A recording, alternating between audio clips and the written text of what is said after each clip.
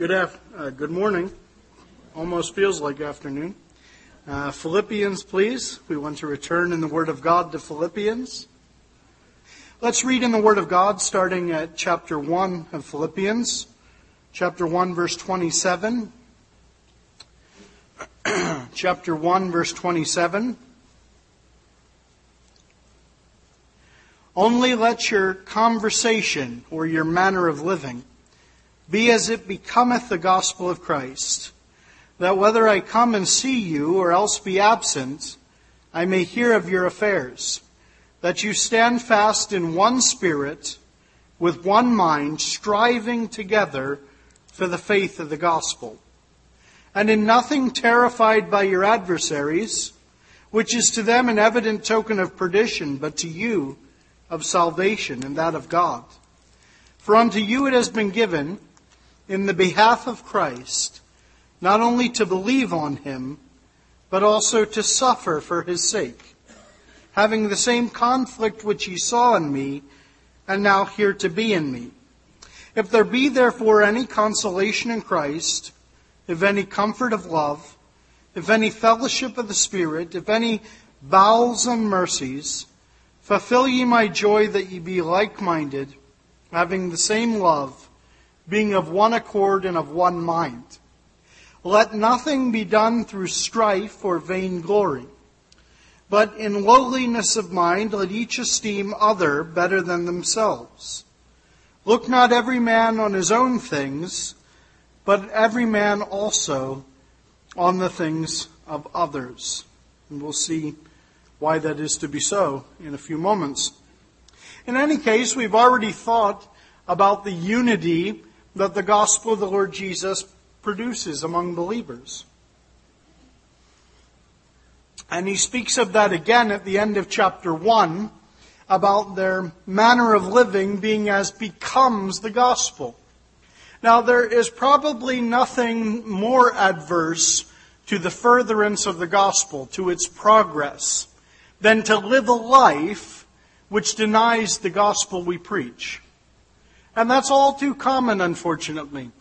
There have been many people who say the right things, have the right message verbally, but the way they conduct themselves in the workplace or in business or even in the home belies their testimony. In other words, we can't preach a gospel of transformation, a gospel of being saved from sin, a gospel of being reconciled to God and having eternal life, which is a relationship with God. Because after all, did not the Lord Jesus define eternal life this way in John 17:3? He said, "And this is life eternal, that they may worship, I'm going to misquote that, so let me read it. That happens occasionally. The Gospel of John, chapter 17 and verse 3. The Word of God is too important for me to trip over the verse. So, verse 3. And this is life eternal, that they might know thee, the only true God, and Jesus Christ, whom thou hast sent. So the gospel we're preaching is not just some kind of dogma outside of ourselves, not even about a historical happening that is somehow something we intellectually believe, but it's about the Savior whom we know. Yes, the Savior who revealed himself in time and space. Yes, the Savior who came to the world in history. Yes, the one who died on the cross and rose again in history. But also the one who presently is to live within the believer by his Spirit. And we are to live in a manner that adorns the gospel, that is in keeping with the gospel. May I say that obviously extends to Christian morality in our personal lives, but it also has to do with our corporate reaction and relationship one to another. Because many times people will hear of the disunity among Christians and how Christians fight and fall out and fuss against one another. And they'll say, well, if that's Christianity, then I don't want any of that. And unfortunately, I've been to places before where people can point to churches in their community, and they can say, look at those people. They claim to follow this Savior, Jesus Christ. They claim to preach the same gospel you do, and yet look at how they're always fighting and dividing. That's a very, very serious thing. And unfortunately, it happens all too commonly in the church and has happened commonly in history. But he wants to hear, rather, verse 27, that ye stand fast in one spirit, with one mind, striving together for the faith of the gospel. Now, I believe when he says one spirit there, that he's talking about the Holy Spirit.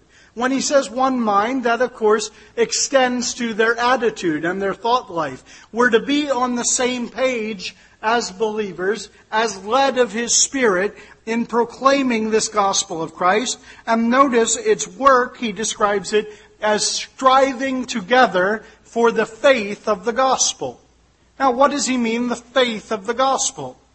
Well, some people think that that means striving together so that people may believe the gospel, because the words believe and faith are essentially synonymous in the New Testament. But oftentimes, when the word faith is predicated by this article, the, in the New Testament, we're talking about a body of doctrine. And that is what I believe he's saying here. That this is the doctrine of the Christian church. The doctrine that flows out of Christ's gospel is what we're to strive for. In other words, the gospel is more than just the knowledge of how to get saved, of how to go to heaven, of how to escape hell. Really, every aspect of God's truth flows out of that gospel. Now, one can see that, for instance, in the first epistle to the Corinthians. Paul begins, and he says, I hear there are divisions among you. And this is very serious. Some of you, it's sort of the cult of personality. You're attracted to this personality, that personality, this gift and that gift, and you're sort of picking your favorite preacher. You're becoming sermon tasters who only want to go to the meeting when your favorite preacher is preaching. So some of you are saying, well, I of Paul. They say Paul, he's the one who's really going to give you the meat of the word. Paul, he's always got 18 points to his sermons, and they all begin with P, or maybe the letter pi in Greek. Anyway, he's just a great preacher, and he has such a knowledge of the Scripture, and he can bring the Old Testament in and to bear and show you the purposes of God. I'm of Paul. I'm a Pauline Christian. And others say, no, Paul, please, his speech is contemptible and his bodily presence is weak. He's kind of short and twisted looking. He limps and maybe his one leg shorter than the other. Probably has brown hair and wears glasses. Well, who knows? The ancient description, which was much after Paul's time, was that he was short and a little bit bent and stooped and that he was bald. And you know what they say, there are some heads that are perfect, and then the others he covered with hair, but never mind. In any case, Paul wasn't much to look at by all accounts. And people say, no, we don't want to bother with Paul. What we want is Peter, Cephas, as his Aramaic name is. Cephas is the man of action. Cephas can tell you what it was like to get out of the boat and start walking on the waves. He's the one who got up and preached that fiery message in Acts chapter 2, where 3,000 people were saved.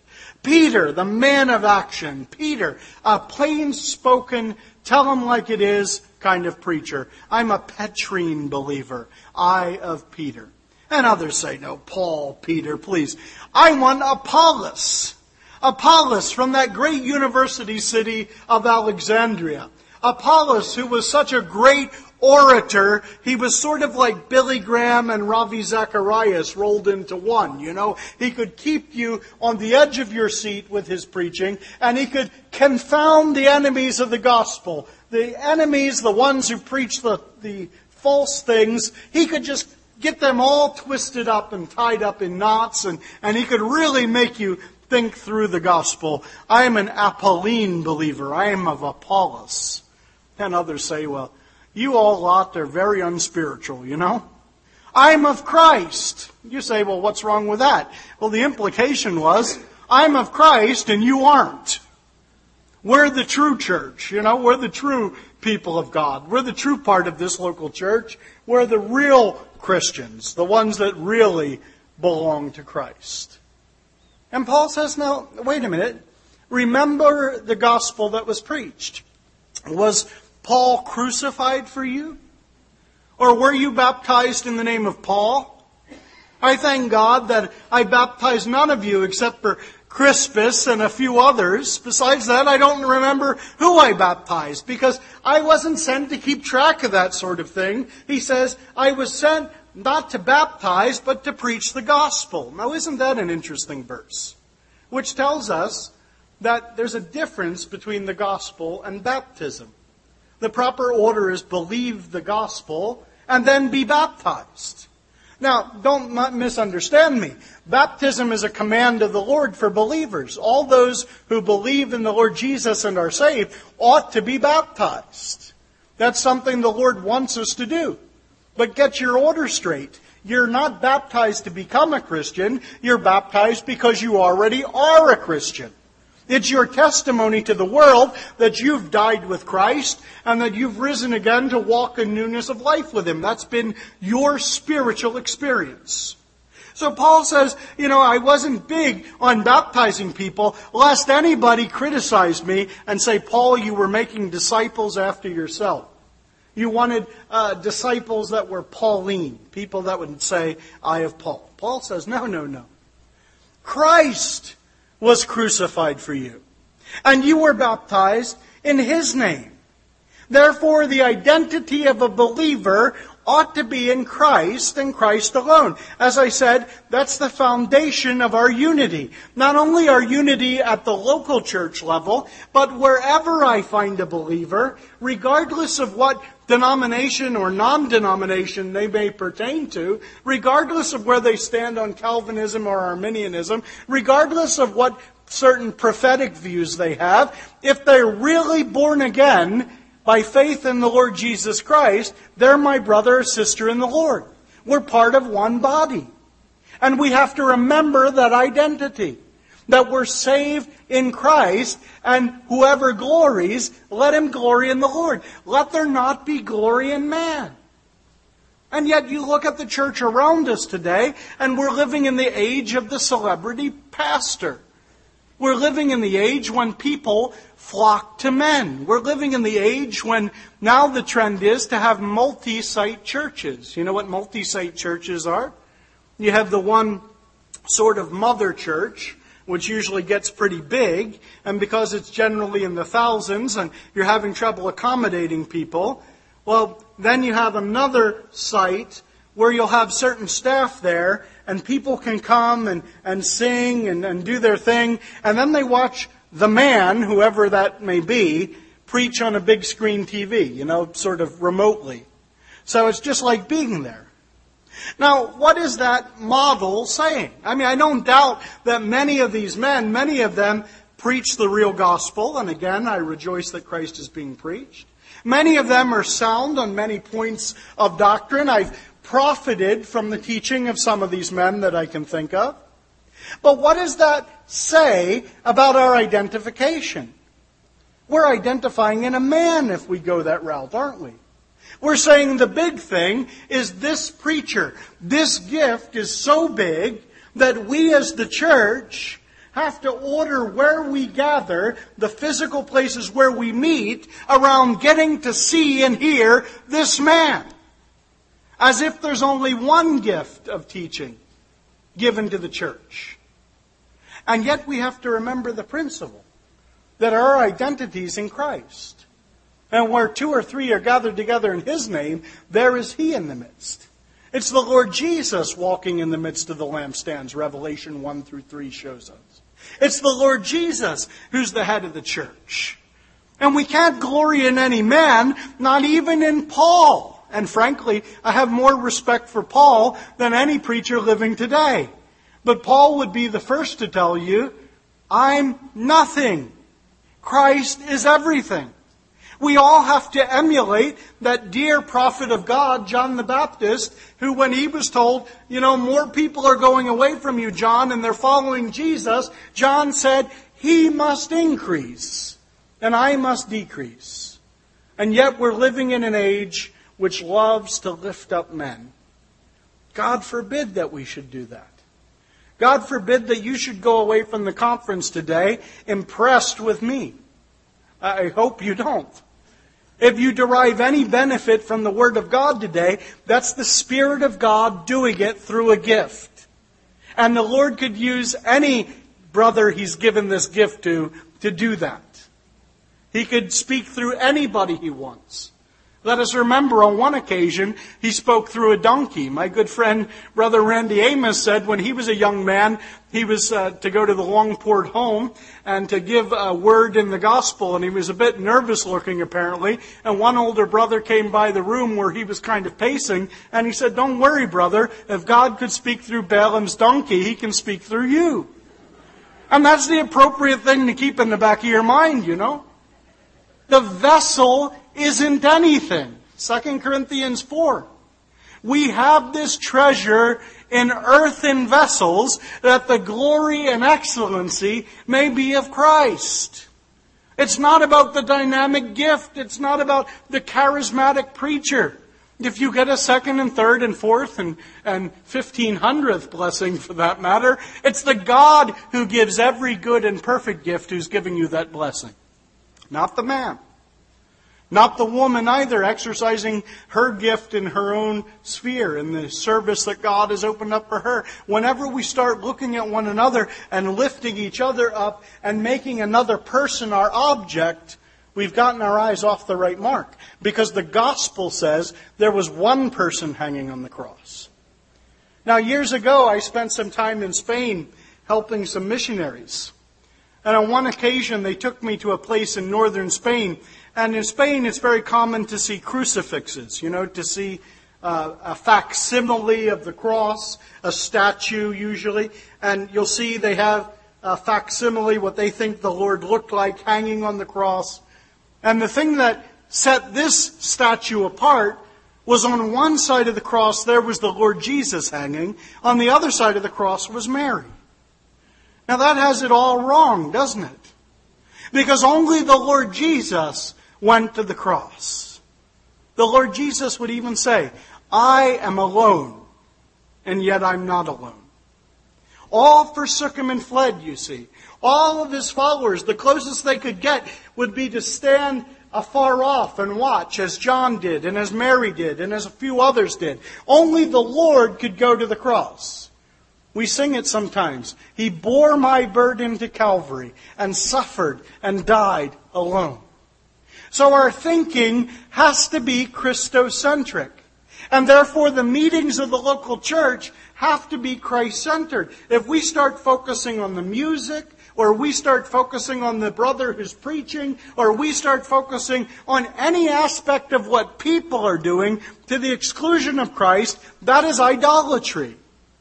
And we must be very careful to avoid against that. Every doctrine of the Christian church flows out of this gospel. How you use your gifts. The Corinthians came behind in no gift, Paul said.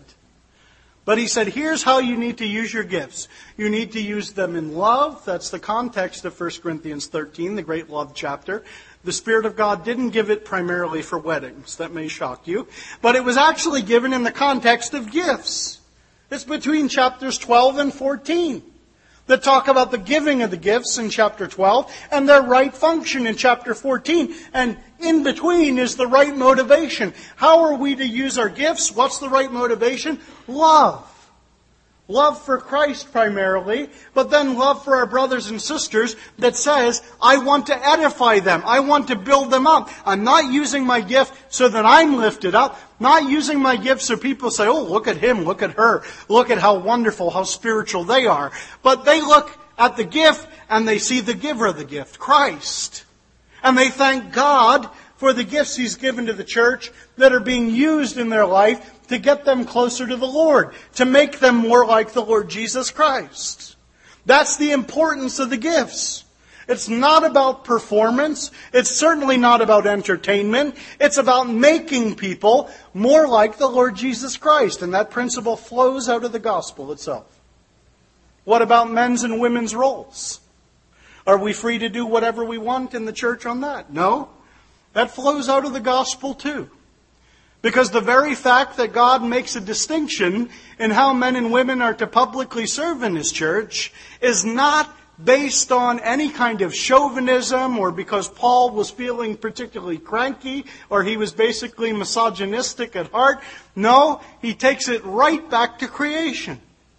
And he says there's an order here. That the man was given authority under God. Now the man isn't an authority unto himself. The man is responsible to Christ. He has a head who is Christ. Christ is that head. That's what the gospel says, doesn't it? If you come to the Lord Jesus and bow to the knee for Him for salvation, you're not saying, Lord, save me from my sins, but I don't really care to follow you or obey you. That's not the gospel.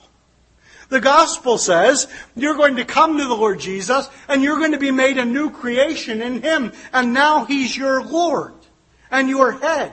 And He tells you what to do. What He's always been meant to be toward men from the beginning of creation, He's meant to be their head. And so men are to function as leaders under their head. Not ruling as tyrants or dictators, but leading like the Lord Jesus led, in love. And frankly, there's a lot of men that are AWOL today. A lot of men that aren't leading. A lot of men that aren't taking their place in God's church. A lot of men that aren't spending the time in the Word. A lot of men that are giving themselves to their careers and to their hobbies and to any other thing and not giving themselves to the Lord, their head. So then we have the women. Well, the women have the head as well, which is man. Not because there's any intrinsic deficiency in woman. Philosophers would speak of ontology. That means in their being, there's no difference between men and women in their worth before God, nor in their position before God in salvation. Read Galatians 3. There's neither male nor female, neither Jew nor Greek, neither slave nor free.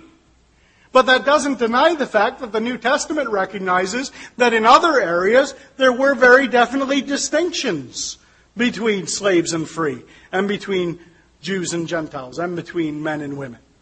And women are to submit. Again, to submit, not because the man is anything in and of himself, but because this is the order God has established. And if we have any problem with that, let us remember, Paul says in 1 Corinthians 11, that the Lord Jesus Himself has a head. His head is God the Father. The Son, though He is equal, has put Himself under His Father's authority. And when He came to this earth, He made that clear. That the works He was doing and the words He was speaking were not His own, but they were the Father's. And that He did all things which pleased Him. So don't you see, what I'm getting at here is everything we do as Christians, whether it's personal or whether it's corporate, it all flows out of the gospel. It all flows out of who Christ is. So when we strive together for the faith of the gospel, we need to be directed toward Christ. We need to be Christ-centered, Christocentric, if you please. And that's what He's going to say to them. To you, it's been given on behalf of Christ, not only to believe on Him, but to suffer for His sake. Now, if I said to you this morning, guess what? To you, it's been given. You're going to get to go to Busch Gardens for free. You're going to get to ride on every ride. You say, that's wonderful. If I say to you, it's been given to have dental surgery today. Would that have the same force to you? You'd say, Keith, you're an idiot. Why do you start a sentence like that as if this is a privilege when nobody wants dental surgery? You know, we don't want painful things. And yet He says here in verse 29, for you it's been given on behalf of Christ, not only to believe on Him, but also to suffer for His sake. You're given this mighty privilege to suffer for the Lord. You're suffering some persecution. What a privilege, Paul says. You say, obviously, that torture had gotten to him in prison. No, this was the normal attitude of the early church. When they beat Peter and John, they departed from the council, and Acts tells us very clearly, they rejoiced that they were counted worthy to suffer for the Lord. Oh, I tell you, what must it be to be able in this life to suffer something for the Lord Jesus? Is there anything we can suffer for Him that begins to approach what He suffered for us? I don't think so. And what's more, in the midst of this suffering, which was in Paul wasn't speaking theoretically. He says, verse 30, having the same conflict which you saw in me, and now here to be in me. But in the next breath, he starts to talk about the resources they have in God. He says, if therefore there be any consolation in Christ. Now don't let the word if throw you, as if he's in doubt about it, as if it's somehow conditional. It has the force here of since. It's rather like saying, well, if they're serving lunch here today at the conference, why don't we stay and eat it? You know, you're saying to somebody, you know right well that they've already announced there's going to be lunch, and you trust the veracity of the chairman and you believe what he said. So you say, well, since they're serving lunch, why don't we stay for it? It's the same way he's using the language here. And the same way he uses it, incidentally, in Colossians 3, when he says, if ye then be risen with Christ, seek those things which are above. There's not any doubt that the believer has risen with Christ. That's the spiritual experience of every believer. If you've been born again, you have risen with Christ. That's what baptism says. But since that's true, we're to seek those things which are above. So here he says, I'll substitute the word since, so we get the sense well. Since there be, therefore, consolation in Christ, and since comfort of love. Now, those two words in the original language, consolation and comfort, are so close in meaning that our translators even have trouble with them. Because you can look across the board at solid English translations, and some of them will put consolation first and comfort second, and some of them will put comfort first and consolation second. So there are two words whose meanings dovetail very closely. And what he's saying here is that in the midst of your suffering, in the midst of your persecution, in the midst of identifying with a rejected Christ in a world that hates Him, there is consolation for you in Christ. The Lord can draw near to you in pain and give you the consolation you need. There is comfort of love. The love of God is the word here. It's that famous word agape. It's the comfort that flows from knowing that God loves us. That what happens to us is not accidental, but the sovereign God is directing our ways and permitting precisely what happens to us to happen. It's like our late brother William MacDonald once put it, nothing ever comes to the child of God without first passing through a filter of infinite love. You see, He controls what comes to us. Isn't that what Romans 8:28 says? For we know that all things work together for good to them that love God and are the called according to His purpose. Now it goes on to tell us that the purpose is ultimately our glorification with Christ. So God is bent upon using every experience in this world to one greater goal of conforming us to Christ. You can picture God in that sense as the great celestial orthopedic surgeon. Now, orthopedic surgeons aren't nice people when they're at their profession.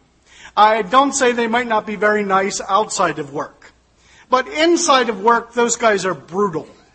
I have a good friend, and I've had a bit of orthopedic surgery in my life, and I'm always glad that I'm anesthetized before they set to work on me. Because I have a friend who, when he did his orthopedics rotation, he's a doctor, he said, this doctor said to me, he turned and said, get up on this table and hold down this guy's leg while I saw on him, you know? That's the kind of stuff that happens. And I wondered why I came out of anesthesia, why parts of my body hurt that weren't even operated on. But, they're twisting you, they're bending you. You ever look at their tools? They got saws and chisels and power drills. It looks like you're in a carpentry place. Like Bob Vila's going to walk in with the apron on instead of a doctor. And those orthopedic guys are merciless. Because they'll go into your body and they think nothing of it. Scalpel, psh, they just cut a big hole in you. I shouldn't be talking like this before lunch, I guess. But anyway, they cut you open mercilessly. And they'll cut through your flesh and through muscle and sinew and tissue and whatever. And they'll cut away all kinds of things in your body. Just to get at the part they want. And there are some times when a bone, let's say you had a broken bone and it didn't heal right, they'll go in and re-break the bone. I mean, you say that's rough. If you saw that guy and you said, wait a minute, doesn't the Hippocratic Oath say do no harm? And you're hammering on that guy's arm or on his femur or whatever, and you're going to break that thing? How is that do no harm? And in a moment of time, you might think the doctor's actually going to kill the patient. The doctor's actually doing harm to the patient. But you know what? In the long run, I joke about them. But they do a lot of good. I wouldn't be walking around here without them, by the grace of God. In the Lord's mercy, we live in a time when the Lord has given certain people that kind of knowledge to be able to go in and fix things that are wrong with us. And to do that, they sometimes have to cause pain in the short run, that in the long run, you may be far better than you otherwise would have been without that short-lived pain. Now, God has the long view in mind, folks. He's not interested in how well you're going to prosper in 2012, as if 2012 was the be-all and end-all. But God is interested in making you to be like the Lord Jesus Christ. And He's going to cut away and chisel away, and if need be, hammer away at every bit of you that doesn't look like the Lord Jesus Christ. You can imagine Michelangelo hammering away at that slab of stone and chiseling away at it. And you might say, Michelangelo, you're spoiling a wonderful block of granite.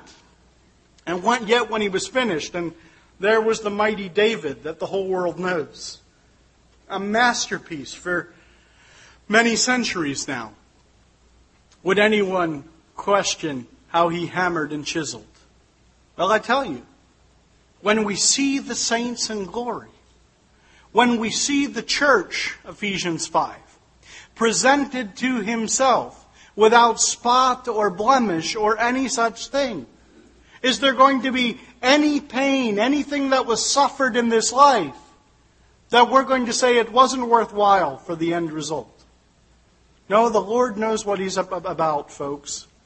And the beauty of it is that even as we go through it, and I know little of physical persecution. I know nothing of physical persecution, to be honest. I know a little of verbal persecution. But that hardly is in the same category of what many of our brothers and sisters in the world today face. But I tell you, when you go through persecution, and when you go through suffering generally, there is consolation in Christ, and there is comfort of love. You know that it's a loving God who's over all. You know He's controlling things. You know there's fellowship of the Spirit, that the Spirit of God Himself communes with you and shares with you the things of Christ. And you know there are bowels and mercies. Now, bowels in the Greek mind, just as we might use certain organs metaphorically today, like I could tell you, my wife has my heart, What would I mean by that phrase? Well, I'm not meaning that she has this muscle in my chest cavity and she's pulled it out and she's watching it there pumping. No, that's not it at all. I'm speaking metaphorically. I'm saying I love my wife. My affections are upon her and upon no other woman in that way. And here, that's what he's saying. The bowels, the very deepest parts of a human, the things about you that are so painful that you can't articulate in words. The experiences that you couldn't begin to describe, even if you could somehow find the right language. You just couldn't paint a word picture of how it feels. He enters into the very deepest things and gives us resources that reach right down deep into the very core of our spiritual being and empower us for suffering and doing His will. And yet He recognizes the negative. He recognizes that it's possible that things can be done not in keeping with the resources we have in Christ. He wants them, verse 2, to fulfill His joy by being like-minded, having the same love, being of one accord and of one mind. It's the picture of agreement. It's what the psalmist spoke of when he said, "Behold, how good and how pleasant is it for brethren to dwell together in unity." This wonderful experience of the believers being harmoniously united around Christ. It can happen, and it does happen. I've been in places and fellowshiped with believers where, naturally speaking, they had nothing in common one with another. I have some very good friends, in fact, in the Lord, that if we were not both Christians, I would never ever be friends with these guys. I mean, at least 4 or 5 of my friends are convicted felons. You know, many of my friends come out of backgrounds that are completely dissimilar to my background. And many of the opportunities we've had in life have been totally different. Now, people tend to congregate with those that are like them. Birds of a feather flock together. That's how it is in social things in the world. But you look at the church, and it's different, isn't it? And so you've got believers even here. This is just a little microcosm. We have dear believers here today who hail from the Caribbean. We have dear believers here today who might be of a Hispanic background. We have believers here today. I know we have some people of an Italian background in the house. We have even let in a few Pennsylvania Germans when people weren't looking. And people that are a hybrid of Pennsylvania German and Scottish. That's a rare bird indeed, but there you are. All different kinds of people. And if I polled you, probably all different educational levels. We have some Koreans here as well, I know. We have some people from Spain, that country that's near and dear to my heart. I mean, it's like the United Nations, isn't it? You look around, there are people that are tall. I love you for the Lord's sake. We have people that are thin. I envy you. We have people that are, they're challenged when it comes to thinness, let's say. You know, vertically challenged and horizontally challenged maybe as well. All different kinds of people. And yet, why are you here today? You're not here today because we're all trying to sell the same product, or we're all rooting for the same sports team, or we all come from the same university, or we all have the same kind of job. None of that. We're here for the Lord Jesus Christ. And the Lord alone, He can get by these things that men want to get by. You know, people really want to transcend racism. We want to build a world where there isn't racism. And yet racism keeps popping up all over the world, doesn't it? It's not just an American problem. It's in every country of the world. And the only thing I know that really conquers racism is when believers get the mind of Christ. When they start seeing each other the way Christ sees them. Where race now doesn't matter. Where what matters is the common life we share in Christ. You know, people want to solve class problems of how they're rich and poor. And there's wonderful things. I can think of an assembly I go to, and one of the things that's distinctive about it, after the Lord's Supper, 2 brothers always get up and they leave the building as we're singing the last hymn, and they go to a local prison and they preach the gospel. And one of the brothers is a multimillionaire, and the other brother struggles to make ends meet. I mean, he really doesn't have much of this world's goods. And here they are together in the same assembly, striving together for the faith of the gospel. What does that? Human philosophy can't do it. It's got to be the Lord working in our hearts and giving us His mind. Now, Paul recognizes that the problems can be there. Verse 3, let nothing be done through strife That's a word that the ancient Greeks often used in political contests, where you'd be fighting for your party, for your group. Let nothing be done through strife or vain glory. And that's a very good literal translation in English of the Greek word there. Because many of the things we glory in this life, many of the things that we boast, many of the things we think are worthwhile, from the standpoint of eternity, are really empty. I knew a veteran servant of God who was a pilot in the Second World War.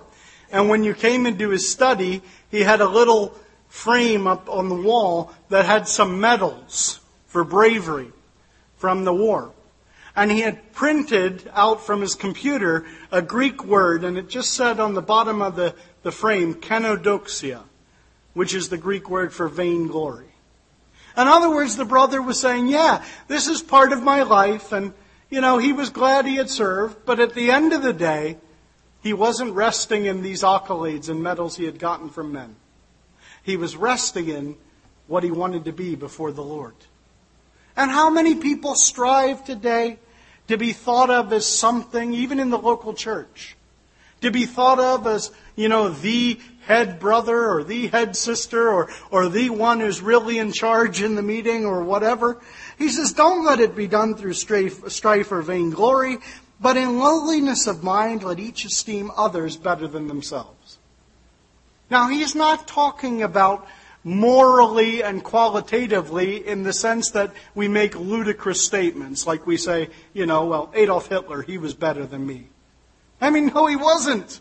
Not morally speaking, anyway. Not in how he lived. And it's not about saying, this believer's better at all these things than I am. No, they may be better at you than some things. But he's saying that when you look at the believer, you want to count their value so much that you want to see them advantaged in the Lord, even to your detriment. That's what he begins to explain in the next verse, verse 4. Look not every man on his own things, but every man also on the things of others. That's not a license to be a busybody. It's saying you want to be involved in other people's lives and see them getting on with Christ. You want to get involved in others' lives, not to be intrusive, but to see them advantaged in the Lord, to see them prosper and do well. Someone has described Christianity as a race to the bottom. Because after all, the Lord said that the greatest among us would be the servant. He said, am not I your Lord and Master, and yet I am among you as he that serves. Or as he famously told us, is it in the Gospel of Mark 10:45, I think, where he says, the Son of Man came not to be served, but to serve and to give his life a ransom for many. And that's what he says here. Everyone look on the things of others. And Ironside had it right when he said the last verse in English of verse 4 sounds the keynote of the passage. It's others. That's what it's all about, others. Now, is that really possible? After all, our default setting as human beings is to think about self. So often we think about ourselves. Tom T. Hall, a country singer that my dad liked, used to have a line in one of his songs, women think about themselves when menfolk aren't around. Well, with all deference to Mr. Hall, men do that too, whether womenfolk are around or not. We find it so natural to think about ourselves, so natural to talk about ourselves. I read an interview in the New York Times Magazine this past week about the actor Samuel L. Jackson, who they say is the greatest grossing actor of his generation. His films have made more money than any other particular actor. And they finally got around to interviewing his wife about page 6. And she said, oh, you had a wonderful conversation with Sam? Of course you did. He was talking about himself. And I thought, that's typical. That could describe me, too. Just ask me about myself. I love to talk about me. It's one of my favorite subjects. That's how we are. We wake up thinking about ourselves, and we go through the day so often thinking about ourselves, and we can bring that kind of thought life to church if we're not careful. We come together to meet with other believers and we're thinking, now what am I going to get out of this? What's anybody here doing for me? What church is going to meet my needs? And so forth. But he says, no, there's another way. Verse 5. Let this mind be in you, which was also in Christ Jesus.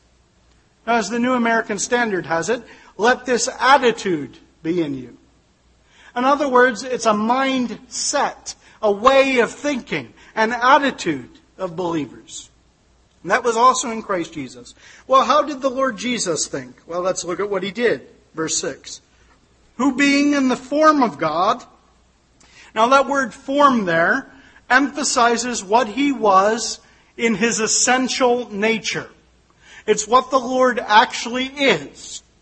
And because it was an ongoing tense, he was in the form of God. The implication is that from all eternity, the one we know as the Lord Jesus Christ, God the Son, he has always been God from all eternity. He's always been in the form of God. Who being in the form of God, thought it not robbery to be equal with God.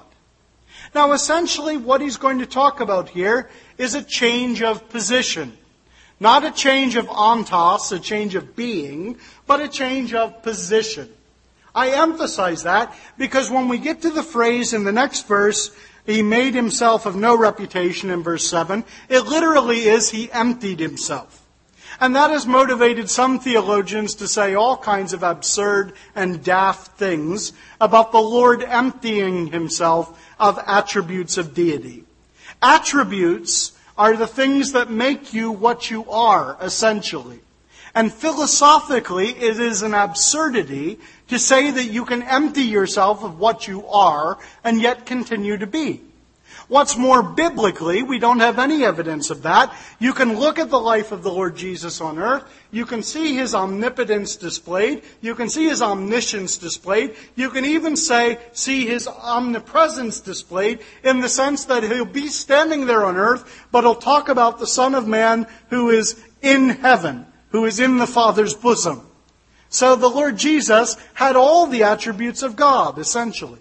He was on a position of equality with God from all eternity. And yet he didn't esteem that position as something to be held on to at all costs. He wasn't snatching at that position and saying, no, I'm not leaving. Now, if we get any authority, we could be tempted to feel that way. If you're the CEO of the company, you don't particularly want to go down to the second floor and unstop a toilet in the employee lunchroom, you know? You say, we have lower people in the company that do that sort of thing. I'm the CEO. I don't want to do that kind of thing. The Lord was there in glory, in light which no man can approach to. The Lord had seraphim crying out, holy, holy, holy, night and day. The Lord had angels at his beck and call. What's more, the Lord Jesus, or God the Son, I should say, as he was then, was invulnerable to pain and suffering and unassailable by his enemies. Nobody could touch him. And yet the Lord Jesus said, I will go. Sacrifice and offering thou wouldest not, but a body hast thou prepared me. So what did he empty himself of then? Well, the verse goes on to explain it. He made himself of no reputation, it says, by taking on him the form of a servant, and was made in the likeness of men. Now, it's the same word there for form when we read form of a servant that verse 6 had for being in the form of God. So the Lord didn't just come and pretend to be a servant. Sometimes you have these politicians that do photo ops. They're there for a groundbreaking at a school, you know. So they bring them out, and there they are in their three-piece suit, and they've got a hard hat on that somebody's handed them, and somebody hands them a shovel. Sometimes they're gold-plated, you know. And there the guy poses with the shovel. Now that's hilarious, because I've seen people dig ditches before, and normally, most of those politicians in the photo ops, they look like they don't know which end of the shovel is which, you know? They don't look like it's their natural position. And I'm not exactly a great ditch digger, so I won't throw any stones. But that's acting like a servant, isn't it? That's pretending to be something you're not. When the Lord came to earth, He didn't pretend to be a servant. He actually took on him the form of a servant. The servant of the Lord that Isaiah spoke about in those great 4 servant songs in Isaiah 42, 49, 50, and 52 and 53. He's the servant of the Lord who came to suffer and die ultimately. So his emptying himself was what Wesley spoke about in his great Christmas hymn, "Veiled in flesh the Godhead see. Hail the incarnate deity." Or as one of the Greek scholars of the 19th century put it, he stripped himself of the outward insignia of glory. In other words, in contradistinction to the Renaissance artists, and medieval ones as well, the Lord wasn't walking around glowing incandescently. He didn't have some kind of halo around his head. He looked like an ordinary man. Great is the mystery of godliness, 1 Timothy 3:16 says. God was manifest in the flesh. But being found in fashion as a man, verse 8 continues, he humbled himself and became obedient unto death, even the death of the cross. Now the word unto there has the force of to the point of death. In other words, how obedient was the Lord Jesus? Did he say, well, I'll obey you in preaching sermons, Lord, Father. I'll obey you in healing people. I'll obey you in reaching out and touching the icky lepers. I'll obey you in raising the dead. But I'm not going to obey you in dying on the cross. Oh, that wasn't possible. Our Lord's obedience was such that even the death of the cross, not just a death where men tortured him and men humiliated him and men spat upon him, but the death of the cross meant that everything bad man did to him only paled in comparison to the Lord laying on him the iniquity of us all. To the holy God of the universe putting our sin on the Lord and him suffering for it for 3 dark hours on that cross. That's the level of his self-abasement. That's how low he could go. That's how far he would obey. To the uttermost, he would obey. Every particular of what the Father wanted him to do. Every aspect of his will. Even the most humiliating and most painful. The Lord Jesus would stoop to do. And why did he do that? Well, he did it for his Father, first of all. But then the Bible unashamedly tells us he did it for us. Paul would say in Galatians 2:20, the Son of God who loved me and gave himself for me. For me he died, we sing. What a wonderful truth that is. Crucified, crucified, and nailed upon the tree with hands and feet and bleeding side for you, for me. That's how committed to enriching others, to lifting others up, to advantaging others the Lord Jesus was. He wasn't denying that others were sinners. That's the very reason he came to die. He wasn't denying that we were royally messed up. That's precisely why he came to this world. But he was saying, I love them, and I want to see them enriched. I want them to see them brought into the riches of my grace. And the Lord Jesus lived that way toward his fellow men and died that way. And he says that is the kind of mind we need to have. To die for one another. One of the 2nd century Christians reported that one thing that the pagans watching the Christians would say, they'd say, behold how they love one another. Behold how they die for one another. That's because they cultivated the mind of Christ. They said, Lord, by your Spirit, let us think like you think. Let us view others the way you view them.